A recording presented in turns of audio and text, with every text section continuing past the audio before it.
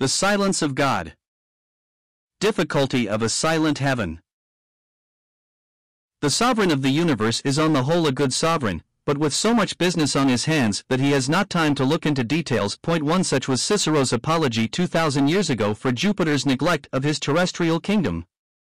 And the words would fairly express the vague thoughts which float through the minds of common men if they think of God at all in relation to the affairs of earth. But there are times in every life when, in the language of the old psalm, heart and flesh cry out for the living God, to the living God, not a mere providence, but a real person, a God to help us as our fellow man would help if only he had the power.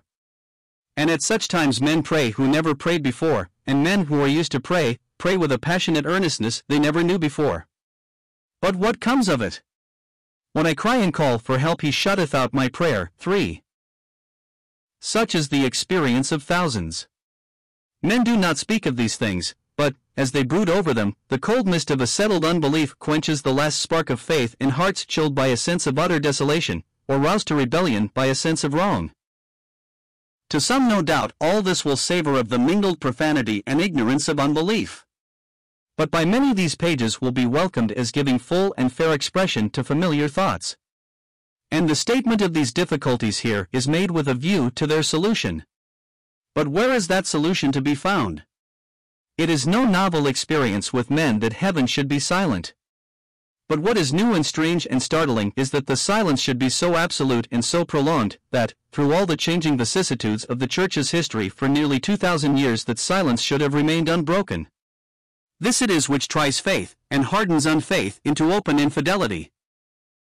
Can this mystery be solved? Mere speculations respecting it are profitless. The solution must be found in Holy Scripture, if at all. The Old Testament, of course, will throw no light on it. Neither will the Gospels afford a clue, for these are the record of days of heaven upon earth. Nor yet need it be sought in the Acts of the Apostles, for, as already seen, the book is the record of a transitory dispensation marked by abundant displays of the power of God among men.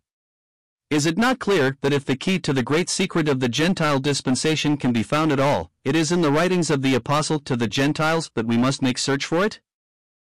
But here the ways divide.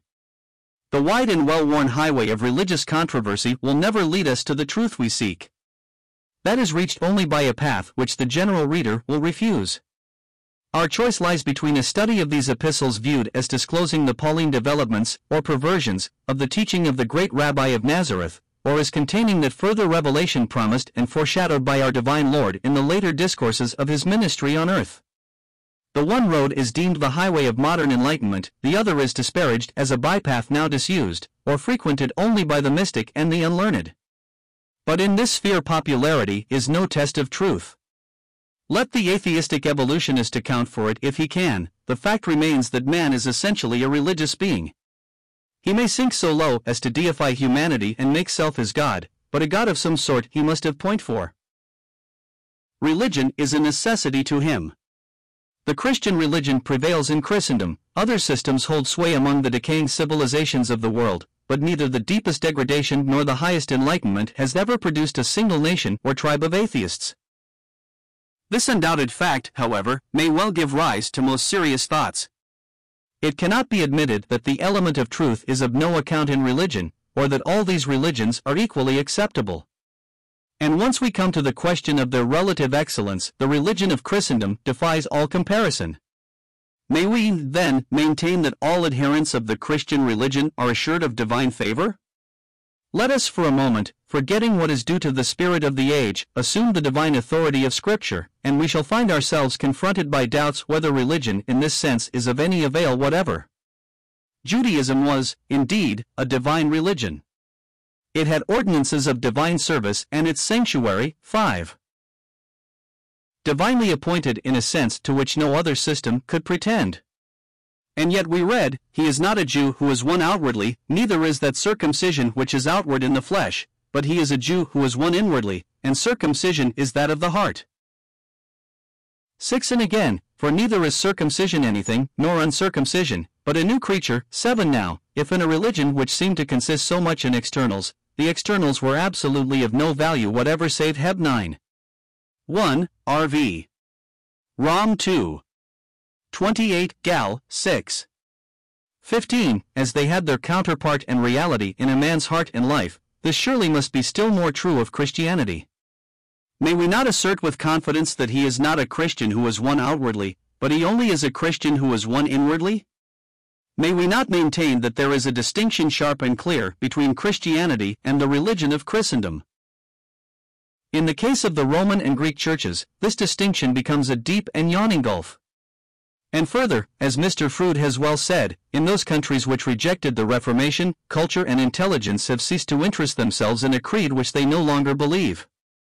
The laity are contemptuously indifferent, and leave the priests in possession of the field in which reasonable men have ceased to expect any good thing to grow. This is the only fruit of the Catholic reaction of the 16th century. And he adds, if the same phenomena are beginning to be visible in England, coincident with the repudiation by some of the clergy of the principles of the Reformation, and if they are permitted to carry through their Catholic revival, the divorce between intelligence and Christianity will be as complete among ourselves as it is elsewhere. Between intelligence and Christianity a divorce is impossible. But by Christianity the author here means the religion of Christendom, and with this correction his assertion is irrefutable. Mr. Balfour's Foundations of Belief escapes the difficulty here suggested by stopping short at the very threshold. His work is introductory to the study of theology. And here his criticisms are searching, and his logic is without a flaw. But one step more would have brought him to the point where the ways divide. What is the theology he is aiming at? Is it the religion of Christendom, a human religion based on a divine ideal, framed to reach and regulate men's opinions and conduct so far as the spiritual side of their complex being is concerned? Or is it Christianity, a divine revelation commanding the faith and thus molding the character and controlling the whole life of those who receive it? In the estimation of some, the great religion of Asia compares favorably with that of Christendom on account of its freedom from priestcraft and ceremonial observances, its repudiation of penance and everything of mere asceticism, and the singular truth and beauty of its doctrine of the middle path. But the comparison is altogether dishonest. It is drawn between the ideal Buddhism of our English admirers of Gautama and the Christian system in its more corrupt developments. The practical Buddhism of Buddhist races is a gross and degrading superstition, and it cannot compare with the Christian religion even at its worst. And even the refined Buddhism presented by its Western exponents is wanting in that ennobling element which is distinctive of Christianity. The wholly legendary and half-mythical story of Gautama's life are a poor equivalent for the well-ascertained facts of the ministry of Christ. 8 Here let a witness speak whose judgment is warped by no religious bias. It was reserved for Christianity, says Mr. Lecky, to present to the world an ideal character which, through all the changes of 18 centuries, has filled the hearts of men with an impassioned love, has shown itself capable of acting on all ages, nations, temperaments, and conditions, has not only been the highest pattern of virtue, but the highest incentive to its practice, and has exerted so deep an influence that it may be truly said that the simple record of 3 short years of active life has done more to regenerate and soften mankind than all the disquisitions of philosophers and all the exhortations of moralists. This has, indeed, been the wellspring of whatever has been best and purest in the Christian life. Amid all the sins and failings, amid all the priestcraft, the persecutions, and fanaticism which have defaced the Church, it has preserved in the character and example of its founder an enduring principle of regeneration. If the Christian religion, even in its outward, and himself their God, and the Buddhism of later times has invariably assimilated some of the elements of the base polytheisms by which it has been surrounded, humankind can justly claim such a testimony as this. What words are adequate to describe Christianity in the higher and deeper sense? And let no one carp at this distinction as fanciful or forced. In fact, it is broad and vital. Just as the religion of Asia is based on the life and teaching of Gautama, so the religion of Christendom, regarded as a human system, claims to be based on the life and teaching of the great Rabbi of Nazareth. But the advent and ministry of Christ were, in fact, introductory to the great revelation of Christianity. Thus was crowned and completed, as it were, the fabric which had been rearing for ages.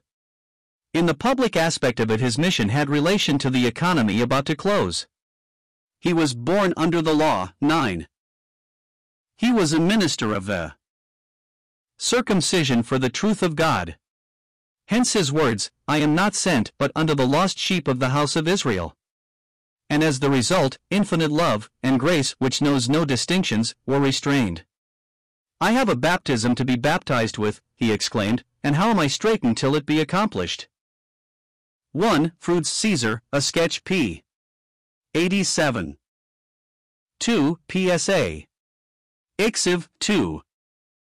3. Lamb 3. 8. RV. For, we know, and it is our pride to know, that man is by his constitution a religious animal, that atheism is against, not only our reason but our instincts, and that it cannot prevail long. Edmund Burke. Street Arabs and Advanced Thinkers is Mr. Balfour's classification of the exceptions to this rule, defense of philosophic doubt. 5. Heb 9. I. RV. 6. Rom 2. 28. 7. Gal 6. 15. 8. For a calm, scholarly, and crushing refutation of those who, like de Bunsen, Seidel, c. represent Buddhism as the original of Christianity, and of those who, like Sir Edwin Arnold, read Christianity into Buddhism, see Professor Kellogg's Light of Asia and Light of the World, Macmillan.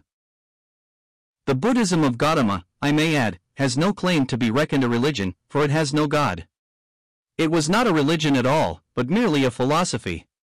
But his followers, in obedience to the instinctive craving of human nature for a religion, made Gautama himself their god. And the Buddhism of later times has invariably assimilated some of the elements of the base polytheisms by which it has been surrounded. 9. Gal 4. 4.